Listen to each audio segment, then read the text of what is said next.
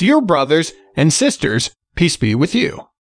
Today's devotional scripture is taken from Luke chapter 12, verse 49 to 56. I have come to bring fire on the earth, and how I wish it were already kindled. But I have a baptism to undergo, and what constraint I am under until it is completed. Do you think I came to bring peace on earth? No, I tell you, but division. From now on there will be 5 in one family divided against each other, 3 against 2, and 2 against 3.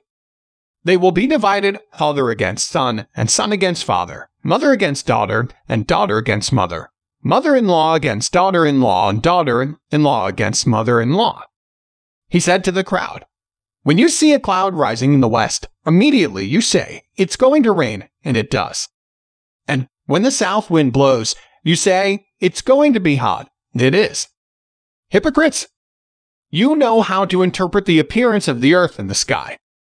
How is it that you don't know how to interpret this present time? Let us pray. Lord Jesus, please help us to trust in you when times are hard. Keep us from falling away from you. Amen. May the Holy Spirit keep your eyes fixed on Jesus. Today's devotion is brought to you by Growing Faith at Home Ministries.